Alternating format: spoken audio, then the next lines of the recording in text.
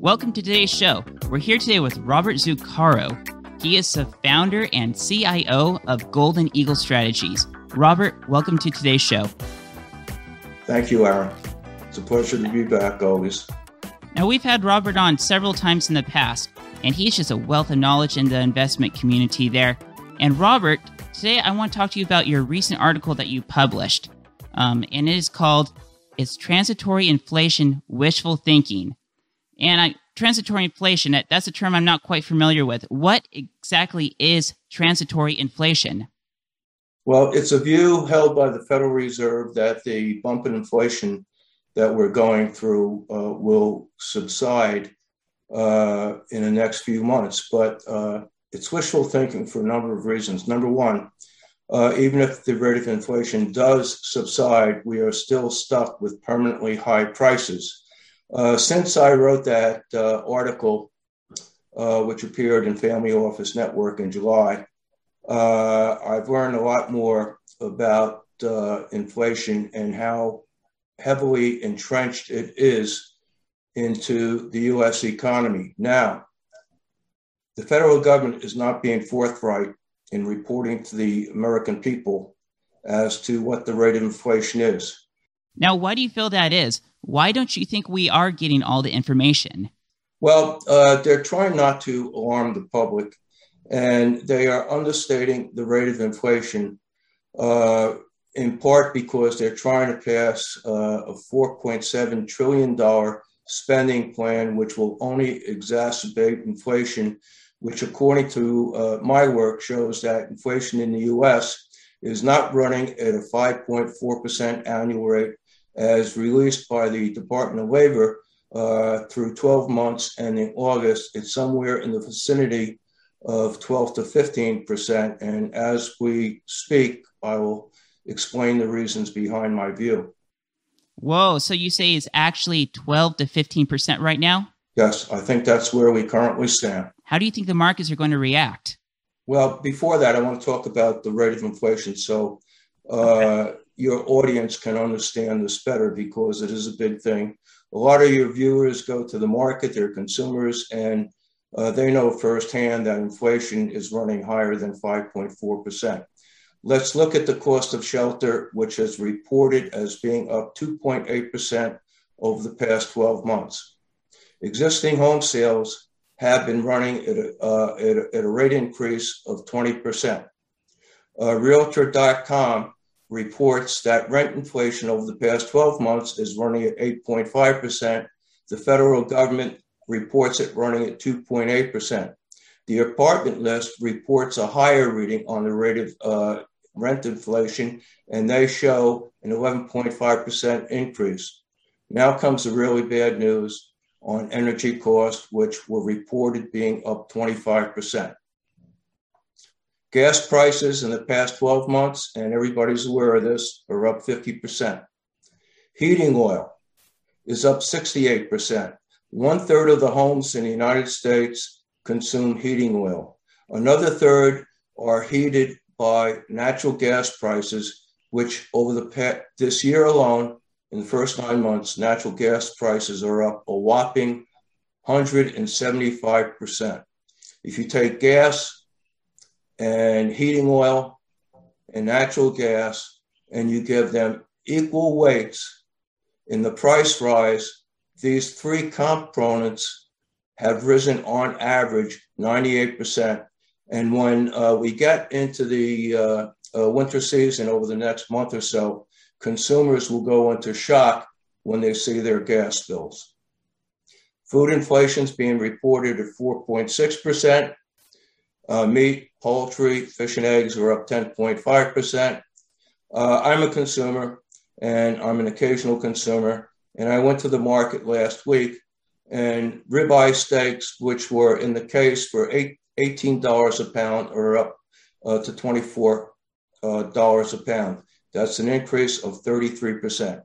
Because the cost of meat has risen by at least 20% since the summer, I've never seen this before, but the meat case in our local market is half empty now because there's price resistance to higher prices. Let's take a look at the UK. In the UK, Food and Beverage Foundation reports that inflation is running at a 14 to 18%. In the UK, in the month of August alone, their price index jumped by 3.2%, which equates to a 38% annualized rate of gain. Now, you read in the media that inflation is bad for the stock market, and that as inflation rises, the stock market will go down. Let's take a look at the worst inflation period in the US over the past 100 years. In 1972, the CPI was going up at a rate of 3.5%. 8 years later, in 1990, it crested at 13.5%. How did the stock market do? It went up 64% over this period. And corporate America is ingenious how it deals with all types of economic environments. Whether we have a strong dollar or a weak dollar, we have low interest rates or high interest rates, we have low inflation, high inflation. Corporate America is very astute and will make the adjustments. During this high inflation period of 8 years, from 1972 through 1980, they made many adjustments and improved profits at a rate of 142%. The higher profits go, the higher the stock markets go. That's always been the case, and that will always be the case. So what you're telling me here, that this isn't all doom and gloom, that there could be an upside. So how do we take this negative situation here and flip it around? Okay, what ultimately has to happen, which is part of the business cycle, when inflation rears its head, typically the Federal Reserve takes action, constrains the money supply, and raises interest rates.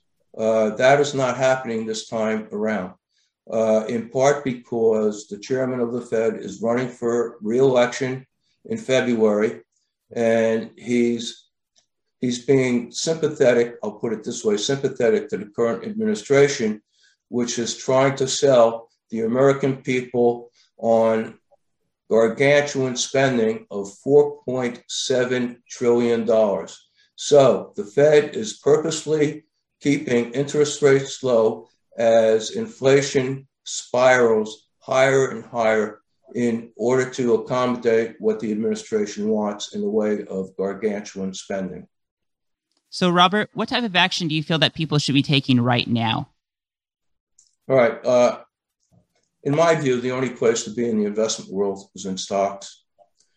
Historically, stocks have provided the highest hedge against inflation. And this means in good periods, good business periods, bad business periods, taking into account recessions, which are inevitable. And if you look historically, the rate of return on stocks has been 10%. The rate of inflation has been 3.5%.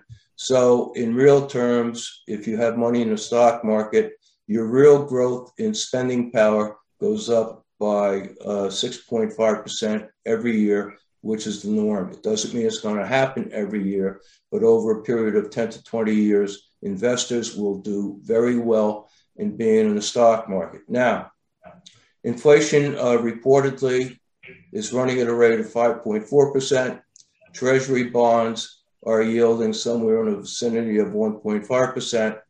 By holding Treasury bonds, investors are losing money in real terms because what they make on coupon payments is not enough to compensate for a much higher rate of inflation.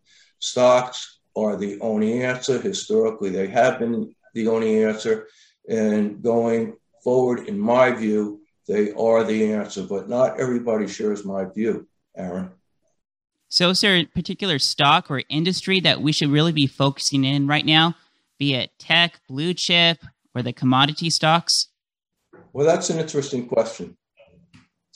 The stock market and the economy both have undergone profound change over the past 10 years. 10 years ago, two of the largest 5 stocks in the S&P 500 were tech stocks, comprising 4% of the overall index. If you look at the S&P today, the top 5 stocks, which are Apple, Microsoft, Amazon, Facebook, and Google, comprise an unprecedented 22% of the overall index. Last year, corporate profits, because of the pandemic, contracted by 15%.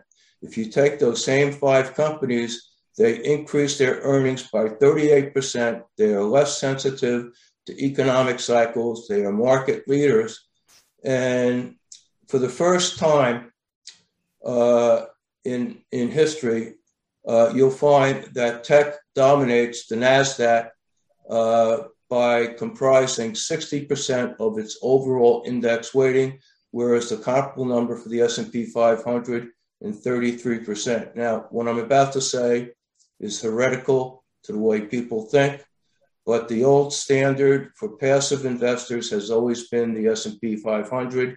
In the S&P 500, you have Ford, you have Xerox, which peaked in price in 1999. In 2000, AIG, General Electric, Corning peaked in price in 2000. I would argue that based on what has transpired in the stock market over the last 10 years, where the Qs, which are synonymous for the NASDAQ 100 composite, have returned 538%, the Qs have far outdistanced the S&P 500 or spiders, coming in at a rate of improvement of 267%. For investors that use a passive investment strategy, I would strongly encourage them to transition out of the S&P 500 into the NASDAQ 100. And I think 10 years from now, they will be very happy that they did so. Well, Robert, we really appreciate you coming on today's show and enlightening us and helping us understand transitory inflation and what the best steps are moving forward. And thank you, Aaron. It's always my pleasure to appear on American Dreams. Thank you very much.